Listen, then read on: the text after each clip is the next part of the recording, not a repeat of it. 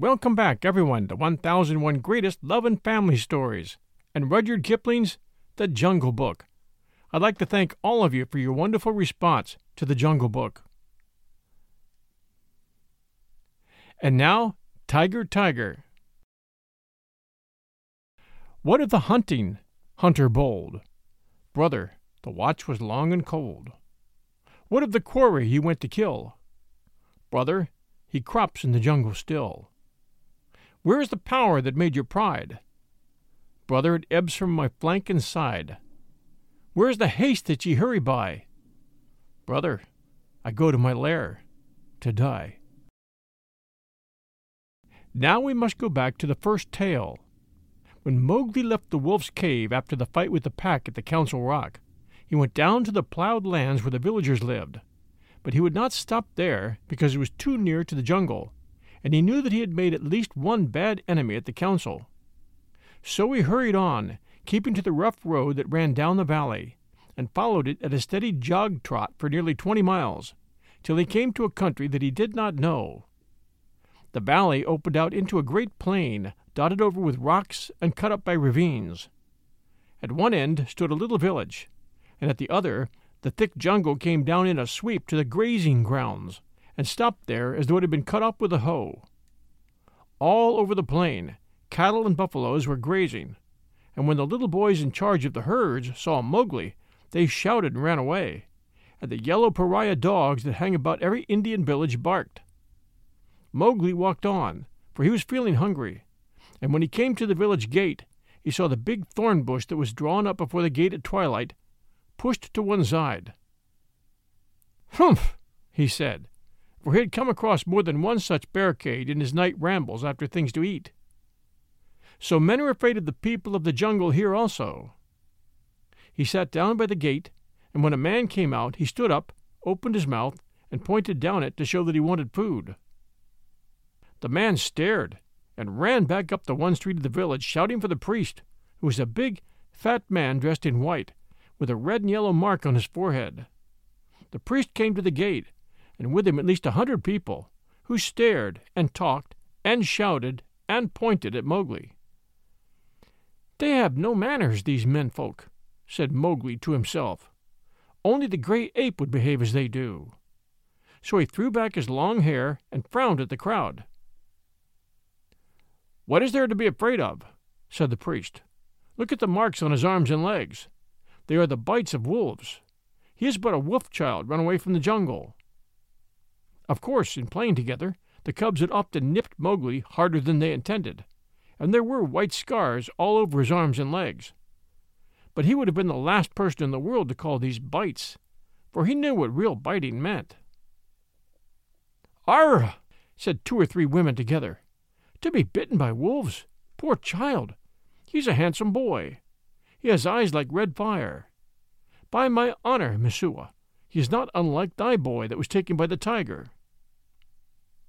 "Let me look," said a woman with heavy copper rings on her wrists and ankles, and she peered at Mowgli under the palm of her hand. "Indeed, he is not. He is thinner, but he has the very look of my boy."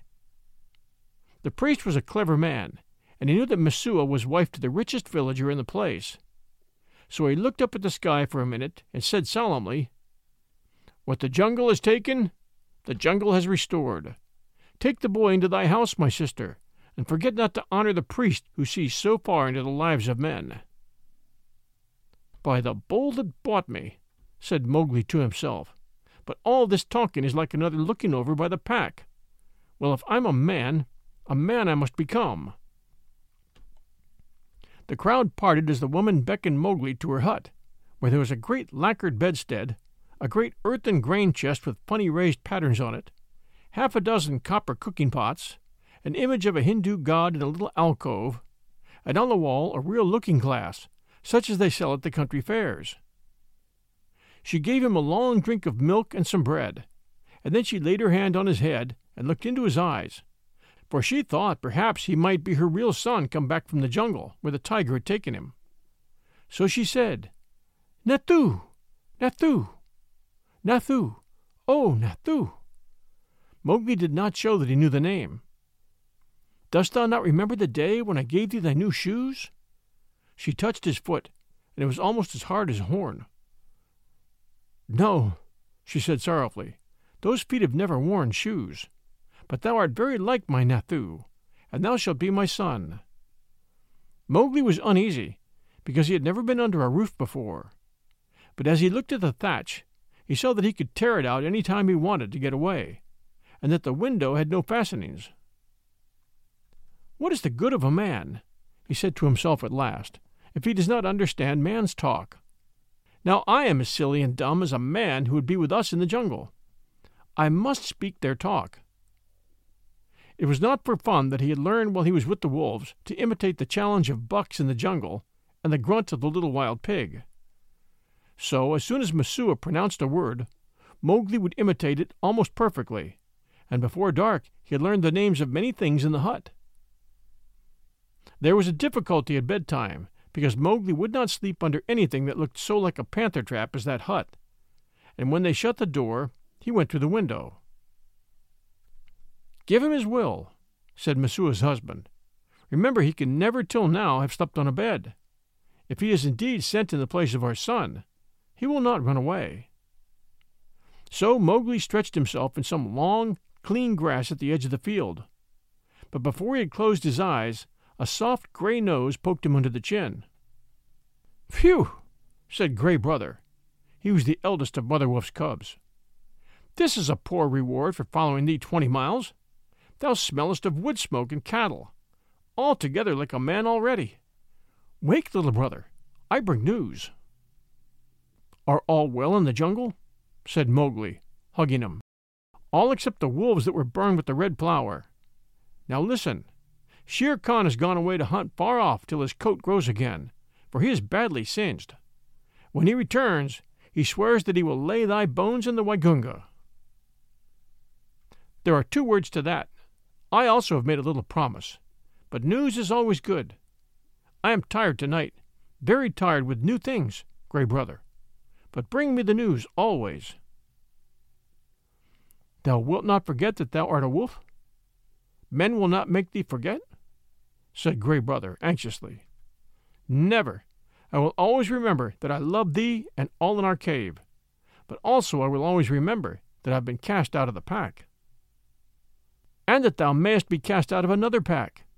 Men are only men, little brother, and their talk is like the talk of frogs in a pond. When I come down here again, I will wait for thee in the bamboos at the edge of the grazing ground." For 3 months after that night, Mowgli hardly ever left the village gate.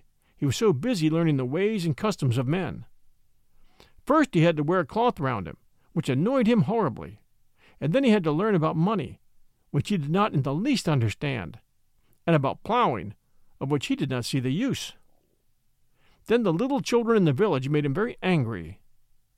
Luckily, the law of the jungle had taught him to keep his temper, for in the jungle life and food depend on keeping your temper. But when they made fun of him because he would not play games or fly kites, or because he mispronounced some word, only the knowledge that it was unsportsmanlike to kill little naked cubs kept him from picking them up and breaking them in 2. He did not know his own strength in the least. In the jungle he knew he was weak compared with the beasts, but in the village people said that he was as strong as a bull.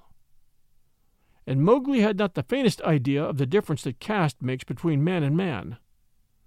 When the potter's donkey slipped in the clay pit, Mowgli hauled it out by the tail, and helped to stack the pots for their journey to the market at Kanawara.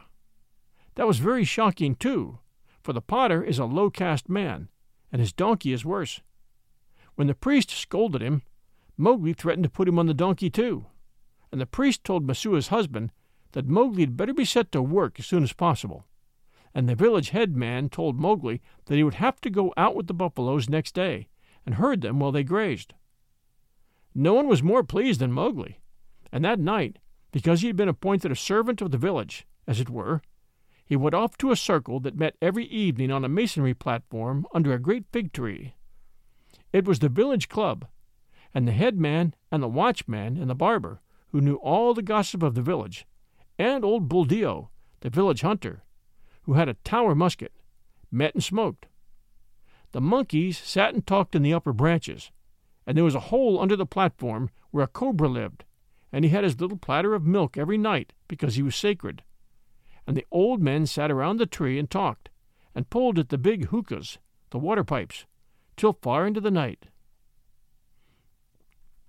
They told wonderful tales of gods and men and ghosts, and Buldeo told even more wonderful ones of the ways of beasts in the jungle, till the eyes of the children sitting outside the circle bulged out of their heads. Most of the tales were about animals, for the jungle was always at their door. The deer and the wild pig grubbed up their crops, and now and again the tiger carried off a man at twilight, within sight of the village gates. We'll return with Tiger, Tiger by Rudyard Kipling right after these sponsor messages. And now, back to our story. Mowgli, who naturally knew something about what they were talking of, had to cover his face not to show that he was laughing, while Buldeo, the tower musket across his knees, climbed on from one wonderful story to another, and Mowgli's shoulders shook. Buldeo was explaining how the tiger that had carried away Messua's son was a ghost tiger, and his body was inhabited by the ghost of a wicked old moneylender who had died some years ago. "And I know that this is true," he said, "because Purun Das always limped from the blow that he got in a riot when his account books were burned. And the tiger that I speak of, he limps too, for the tracks of his pads are unequal." "True, true, that must be the truth," said the graybeards, nodding together. "Are all these tales such cobwebs and moon talk?" said Mowgli. "That tiger limps because he was born lame, as everyone knows. To talk of the soul of a moneylender in a beast that never had the courage of a jackal is child's talk." Buldeo was speechless with surprise for a moment, and the headman stared. "Oho! It is the jungle brat, is it?" said Buldeo. "If thou art so wise, better bring his hide to Kanawara, for the government has set 100 rupees on his life. Better still, talk not when thy elders speak." Mowgli rose to go. "All the evening I have lain here listening," he called back over his shoulder, "and, except once or twice, Buldeo has not said one word of truth concerning the jungle, which is at his very doors. How, then, shall I believe the tales of ghosts and gods and goblins which he says he's seen?" "It is full time that boy went to herding," said the headman, while Buldeo puffed and snorted at Mowgli's impertinence. The custom of most Indian villages is for a few boys to take the cattle and buffaloes out to graze in the early morning and bring them back at night. The very cattle that would trample a white man to death allow themselves to be banged and bullied and shouted at by children that hardly come up to their noses. So long as the boys keep with the herds, they're safe, for not even the tiger will charge a mob of cattle. But if they straggle to pick flowers or hunt lizards, they are sometimes carried off. Mowgli went through the village street in the dawn, sitting on the back of Rama, the great herd bull. The slaty blue buffaloes, with their long, backward-sweeping horns and savage eyes, rose out their byres, one by one, and followed him, and Mowgli made it very clear to the children with him that he was the master. He beat the buffaloes with a long, polished bamboo, and told Kamya, one of the boys, to graze the cattle by themselves, while he went on with the buffaloes, and to be very careful not to stray away from the herd. An Indian grazing ground is all rocks and scrub and tussocks and little ravines, among which the herds scatter and disappear. The buffaloes generally keep to the pools in muddy places, where they lie wallowing or basking in the warm mud for hours. Mowgli drove them on to the edge of the plain where the Waingunga came out of the jungle. Then he dropped from Rama's neck, trotted off to a bamboo clump, and found Gray Brother. "Ah," said Gray Brother, "I have waited here very many days. What is the meaning of this cattle herding work?" "It is an order," said Mowgli. "I am a village herd for a while. What news of Shere Khan?" "He has come back to this country, and has waited here a long time for thee. Now he's gone off again, for the game is scarce. But he means to kill thee." "Very good," said Mowgli. "So long as he is away, do thou or one of the 4 brothers sit on that rock, so that I can see thee as I come out of the village. When he comes back, wait for me in the ravine by the jack tree in the center of the plain. We need not walk into Shere Khan's mouth." Then Mowgli picked out a shady place and lay down and slept while the buffaloes grazed round him.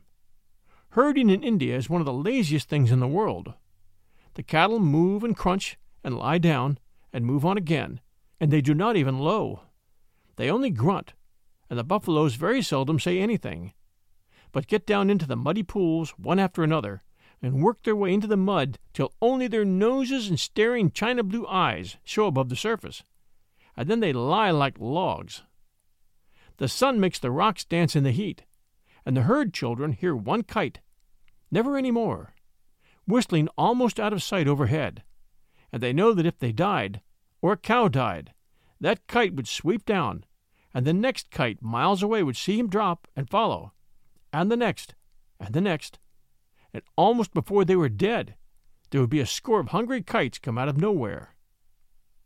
Then they sleep and wake and sleep again, and weave little baskets of dried grass, and put grasshoppers in them, or catch 2 praying mantises and make them fight, or string a necklace of red and black jungle nuts, or watch a lizard baking on a rock, or a snake hunting a frog near the wallows. Then they sing long, long songs with odd native quavers at the end of them, and the day seems longer than most people's whole lives, and perhaps they make a mud castle with mud figures of men and horses and buffaloes, and put reeds into the men's hands, and pretend that they are kings and the figures are their armies, or that they are gods to be worshipped. Then evening comes, and the children call, and the buffaloes lumber up out of the sticky mud with noises like gunshots going off one after the other, and they all string across the gray plain back to the twinkling village lights. Day after day Mowgli would lead the buffaloes out to their wallows, and day after day he would see Gray Brother's back 1.5 miles away across the plain, so he knew that Shere Khan had not come back, and day after day he would lie on the grass listening to the noises round him, and dreaming of his old days in the jungle. If Shere Khan had made a false step with his lame paw up in the jungles by the Waigunga, Mowgli would have heard him in those long, still mornings. At last a day came when he did not see Gray Brother at the signal place, and he laughed and headed the buffaloes for the ravine by the jack tree, which was all covered with golden red flowers. There sat Gray Brother, every bristle on his back lifted. He has hidden for a month to throw thee off guard. He crossed the ranges last night with Tabaki. "Hotfoot on thy trail," said the wolf, panting. Mowgli frowned. "I'm not afraid of Shere Khan, but Tabaki is very cunning." "Have no fear," said Gray Brother, licking his lips a little. "I met Tabaki in the dawn. Now he's telling all his wisdom to the kites, but he told me everything before I broke his back. Shere Khan's plan is to wait for thee at the village gate this evening, for thee and for no one else. He is lying up now in the big dry ravine of the Waigunga." "Has he eaten today, or does he hunt empty?" said Mowgli, for the answer meant life and death to him. "He killed at dawn a pig, and he is drunk too. Remember, Shere Khan could never fast, even for the sake of revenge." "Oh, fool, fool! What a cub's cub it is! Eaten and drunk too, and he thinks that I shall wait until he's slept. Now, where does he lie up? If there were but 10 of us, we might pull him down as he lies. These buffaloes will not charge unless they wind him, and I cannot speak their language. Can we get behind his track, so that they may smell it?" "He swam far down the Waigunga to cut that off," said Gray Brother. "Tabaki told him that, I know. He would never have thought of it alone." Mowgli stood with his finger in his mouth, thinking. "The big ravine of the Waigunga. That opens out on the plain not 1/2 mile from here. I can take the herd round through the jungle to the head of the ravine, and then sweep down. But he would slink out at the foot. We must block that end, Gray Brother. Canst thou cut the herd in 2 for me?" "Not I, perhaps, but I have brought a wise helper." Gray Brother trotted off and dropped into a hole. Then there lifted up a huge gray head that Mowgli knew well, and the hot air was filled with the most desolate cry of all the jungle, the hunting howl of a wolf at midday. "Akela!" said Mowgli, clapping his hands. "Akela! I might have known thou wouldst not forget me. We have a big work in hand. Cut the herd in two, Akela. Keep the cows and calves together, and the bulls and the plow buffaloes by themselves." The two wolves ran, ladies' chain fashion, in and out of the herd, which snorted and threw up its head, and separated into two clumps. In one, the cow buffaloes stood with their calves in the center, and glared and pawed, ready, if a wolf would only stay still, to charge down and trample the life out of him. In the other, the bulls and the young bulls snorted and stamped, but though they looked more imposing, they were much less dangerous, for they had no calves to protect. No 6 men could have divided the herd so neatly. "What orders?" panted Akela. "They're trying to join again." Mowgli slipped onto Rama's back. "Drive the bulls away to the left, Akela. Gray Brother, when we are gone, hold the cows together and drive them into the foot of the ravine." "How far?" said Gray Brother, panting and snapping. "Till the sides are higher than Shere Khan can jump," shouted Mowgli. "Keep them there till we come down." The bulls swept off as Akela bade, and Gray Brother stopped in front of the cows. They charged down on him, and he ran just before them to the foot of the ravine, as Akela drove the bulls far to the left. "Well done! Another charge, and they're fairly started. Careful now, careful, Akela. A snap too much, and the bulls will charge. Hooja! This is wilder work than driving black buck. Didst thou think those creatures would move so swiftly?" Mowgli called. I have hunted these two in my time," gasped Akela in the dust. "Shall I turn them into the jungle?" "Aye, turn! Swiftly turn them! Rama is mad with rage. Oh, if I could only tell him what I need of him today!" The bulls were turned to the right this time, and crashed into the standing thicket. The other herd children, watching with the cattle half a mile away, hurried to the village as fast as their legs could carry them, crying that the buffaloes had gone mad and run away. But Mowgli's plan was simple enough. All he wanted to do was to make a big circle uphill and get at the head of the ravine, and then take the bulls down it and catch Shere Khan between the bulls and the cows, for he knew that after a meal and a full drink, Shere Khan would not be in any condition to fight or to clamber up the sides of the ravine. He was soothing the buffaloes now by voice, and Akela had dropped far to the rear, only whimpering once or twice to hurry the rear guard. It was a long, long circle, for they did not wish to get too near the ravine and give Shere Khan warning. At last Mowgli rounded up the bewildered herd at the head of the ravine on a grassy patch that sloped steeply down to the ravine itself. From that height you could see across the tops of the trees down to the plain below. But what Mowgli looked at was the sides of the ravine, and he saw with a great deal of satisfaction that they ran nearly straight up and down, while the vines and creepers that hung over them would give no foothold to a tiger who wanted to get out.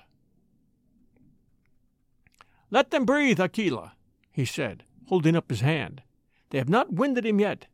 Let them breathe. I must tell Shere Khan who comes. We have him in the trap." He put his hands to his mouth and shouted down the ravine. It was almost like shouting down a tunnel, and the echoes jumped from rock to rock. After a long time there came back the drawling, sleepy snarl of a full-fed tiger just wakened. "Who calls?" said Shere Khan, and a splendid peacock fluttered up out of the ravine, screeching. "I, Mowgli, cattle thief. It's time to come to the Council Rock. Down! Hurry them down, Akela! Down, Rama! Down!" The herd paused for an instant at the head of the slope, but Akela gave tongue in the full hunting yell, and they pitched over one after the other, just as steamers shoot rapids, the sand and stones spurting up around them. Once started, there was no chance of stopping, and before they were fairly in the bed of the ravine, Rama winded Shere Khan and bellowed. "Ha!" said Mowgli on his back. "Now thou knowest!" And the torrent of black horns, foaming muzzles, and staring eyes whirled down the ravine just as boulders go down in flood time, the weaker buffaloes being shouldered out to the sides of the ravine where they tore through the creepers. They knew what the business was before them, the terrible charge of the buffalo herd against which no tiger can hope to stand. Shere Khan heard the thunder of their hoofs, picked himself up, and lumbered down the ravine, looking from side to side for some way of escape.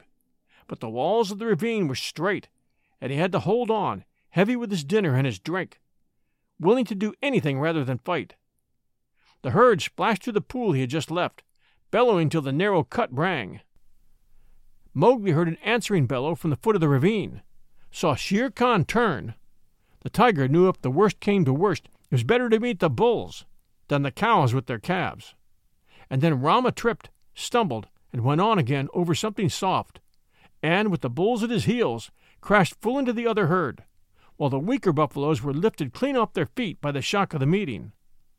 That charge carried both herds out into the plain, goring and stamping and snorting. Mowgli watched his time and slipped off Rama's neck, laying about him right and left with his stick. "Quick, Akela! Break them up! Scatter them, or they'll be fighting one another! Drive them away, Akela! Hi, Rama! Hi, hi, hi, my children! Softly now, softly! It is all over." Akela and Gray Brother ran to and fro, nipping the buffalo's legs, and though the herd wheeled once to charge up the ravine again, Mowgli managed to turn Rama, and the others followed him to the wallows. Shere Khan needed no more trampling. He was dead, and the kites were coming for him already. "Brothers, that was a dog's death," said Mowgli, feeling for the knife he always carried in a sheath round his neck now that he lived with men. But he would never have shown fight. His hide may look well on the Council Rock. We must get to work swiftly. A boy trained among men would never have dreamed of skinning a 10-foot tiger alone, but Mowgli knew better than anyone else how an animal's skin is fitted on and how it can be taken off. But it was hard work, and Mowgli slashed and tore and grunted for an hour, while the wolves lolled out their tongues, or came forward and tugged as he ordered them. Presently a hand fell on his shoulder, and looking up he saw Buldeo with the Tower musket. The children had told the village about the buffalo stampede, and Buldeo went out angrily, only too anxious to correct Mowgli for not taking better care of the herd. The wolves dropped out of sight as soon as they saw the man coming. "What is this folly?" said Buldeo angrily. "To think that thou canst skin a tiger? Where did the buffaloes kill him? It is the lame tiger, too, and there is 100 rupees on his head. Well, well, we will overlook thy letting the herd run off, and perhaps I will give thee one of the rupees of the reward when I have taken the skin to Kanawara." He fumbled in his waistcloth for flint and steel and stooped down to singe Shere Khan's whiskers. Most native hunters always singe a tiger's whiskers to prevent his ghost from haunting them. "Humph," said Mowgli, half to himself as he ripped back the skin of a forepaw. "So thou wilt take the hide to Kanawara for the reward, and perhaps give me 1 rupee? Now it is in my mind that I need the skin for my own use. Hey, old man, take away that fire. What talk is this to the chief hunter of the village? Thy luck and the stupidity of thy buffaloes have helped thee to this kill. The tiger is just fed, or he would have gone 20 miles by this time.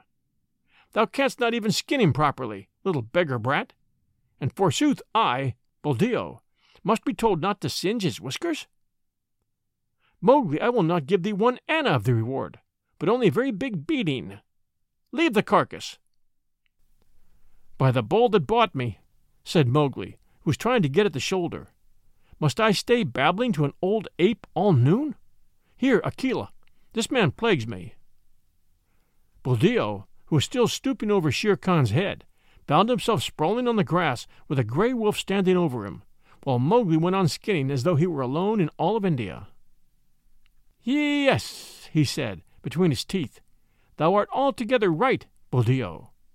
Thou wilt never give me 1 anna of the reward.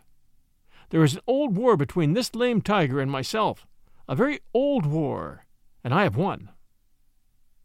To do Buldeo justice, if he had been 10 years younger, he would have taken his chance with Akela had he met the wolf in the woods. But a wolf who obeyed the orders of this boy, who had private wars with man-eating tigers, was not a common animal. It was sorcery, magic of the worst kind, thought Buldeo, and he wondered whether the amulet round his neck would protect him.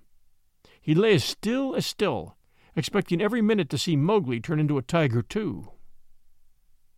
"Maharaj, great king," he said at last, in a husky whisper. "Yes," said Mowgli, without turning his head, chuckling a little. "I am an old man. I did not know that thou wast anything more than a herd's boy. May I rise up and go away, or will thy servant tear me to pieces?" "Go, and peace go with thee. Only, another time do not meddle with my game. Let him go, Akela." Buldeo hobbled away to the village as fast as he could, looking back over his shoulder in case Mowgli should change into something terrible. When he got to the village, he told a tale of magic and enchantment and sorcery that made the priest look very grave. Mowgli went on with his work, but it was nearly twilight before he and the wolves had drawn the great gray skin clear of the body. "Now we must hide this and take the buffaloes home. Help me to herd them, Akela." The herd rounded up in the misty twilight, and when they got near the village, Mowgli saw lights and heard the conches and bells in the temple blowing and banging. Half the village seemed to be waiting for him by the gate. "That is because I have killed Shere Khan," he said to himself. But a shower of stones whistled about his ears, and the villagers shouted, "Sorcerer! Wolf's brat! Jungle demon! Go away! Get hence quickly, or the priest will turn thee into a wolf again! Shoot, Buldeo, shoot!" The old tower musket went off with a bang, and a young buffalo bellowed in pain. "More sorcery!" shouted the villagers. "He can turn bullets! Buldeo, that was thy buffalo." "Now what is this?" said Mowgli, bewildered, as the stones flew thicker. "They are not unlike the pack, these brothers of thine," said Akela, sitting down composedly. "It is in my head that, if bullets mean anything, they would cast thee out." "Wolf! Wolf's cub! Go away!" shouted the priest, waving a sprig of sacred tulsi plant. "Again? Last time it was because I was a man. This time it's because I'm a wolf. Let us go, Akela." A woman, it was Messua, ran across to the herd and cried, "Oh, my son! My son! They say thou art a sorcerer who can turn himself into a beast at will. I do not believe. But go away, or they will kill thee. Buldeo says thou art a wizard, but I know thou hast avenged Nathu's death." "Come back, Messua!" shouted the crowd. "Come back, or we will stone thee." Mowgli laughed a little short, ugly laugh, for a stone had hit him in the mouth. "Run back, Messua. This is one of the foolish tales they tell under the big tree at dusk. I have at least paid for thy son's life. Farewell, and run quickly, for I shall send the herd in more swiftly than their brickbats. I am no wizard, Messua. Farewell." "Now, once more, Akela," he cried. "Bring the herd in." The buffaloes were anxious enough to get to the village. They hardly needed Akela's yell, but charged through the gate like a whirlwind, scattering the crowd right and left. "Keep count!" shouted Mowgli scornfully. "It may be that I've stolen one of them. Keep count, for I will do your herding no more. Fare you well, children of men, and thank Messua that I did not come in with my wolves and hunt you up and down your street." He turned on his heel and walked away with the lone wolf, and as he looked up at the stars, he felt happy. "No more sleeping in traps for me, Akela. Let us get Shere Khan's skin and go away. No, we will not hurt the village, for Messua was kind to me." When the moon rose over the plain, making it look all milky, the horrified villagers saw Mowgli, with 2 wolves at his heels and a bundle on his head, trotting across at the steady wolf's trot that eats up the long miles like fire. Then they banged the temple bells and blew the conches louder than ever. And Messua cried, and Buldeo embroidered the story of his adventures in the jungle, till he added by saying that Akela stood up on his hind legs and talked like a man. The moon was just going down when Mowgli and the 2 wolves came to the hill of the Council Rock, and they stopped at Mother Wolf's cave. "They've cast me out from the man-pack, Mother," shouted Mowgli, "but I come with the hide of Shere Khan to keep my word." Mother Wolf walked stiffly from the cave with the cubs behind her, and her eyes glowed as she saw the skin. I told him on that day, when he crammed his head and shoulders into this cave, hunting for thy life, little frog. I told him that the hunter would be the hunted. It is well done." "Little brother, it is well done," said a deep voice in the thicket. "We were lonely in the jungle without thee." And Bagheera came running to Mowgli's bare feet. They clambered up the council rock together, and Mowgli spread the skin out on the flat stone where Akela used to sit, and pegged it down with 4 slivers of bamboo. And Akela lay down upon it, and called the old call to the council. "Look! Look well, O wolves!" Exactly as he had called when Mowgli was first brought there. Ever since Akela had been deposed, the pack had been without a leader, hunting and fighting at their own pleasure. But they answered the call from habit, and some of them were lame from the traps they'd fallen into, and some limped from shot wounds, and some were mangy from eating bad food, and many were missing. But they came to the council rock, all that were left of them, and saw Shere Khan's striped hide on a rock, and the huge claws dangling at the end of the empty dangling feet. It was then that Mowgli made up a song that came up into his throat all by itself, and he shouted it aloud, leaping up and down on the rattling skin, and beating time with his heels till he had no more breath left, while Gray Brother and Akela howled between the verses. "Look well, O wolves! Have I kept my word?" said Mowgli. And the wolves bayed, yes, and one tattered wolf howled, "Lead us again, O Akela! Lead us again, O man cub! For we be sick of this lawlessness, and we would be the free people once more." "Nay," purred Bagheera, "that may not be. When ye are full fed, the madness may come upon you again. Not for nothing are you called the free people. Ye fought for freedom, and it is yours. Eat it, O wolves!" "Man Pack and Wolf Pack have cast me out," said Mowgli. "Now I will hunt alone in the jungle." "And we will hunt with thee," said the 4 cubs. So Mowgli went away and hunted with the 4 cubs in the jungle from that day on. But he was not always alone, because, years afterward, he became a man and married. But that is a story for grown-ups. Thanks for joining us for Tiger, Tiger, from Rudyard Kipling's The Jungle Book. This is your host and storyteller, John Hagedorn. This is 1001 Greatest Love and Family Stories. We hope you're enjoying these stories, and we'll return next Sunday at noon Eastern Time. Until next time, everyone, stay safe, and we'll be back soon.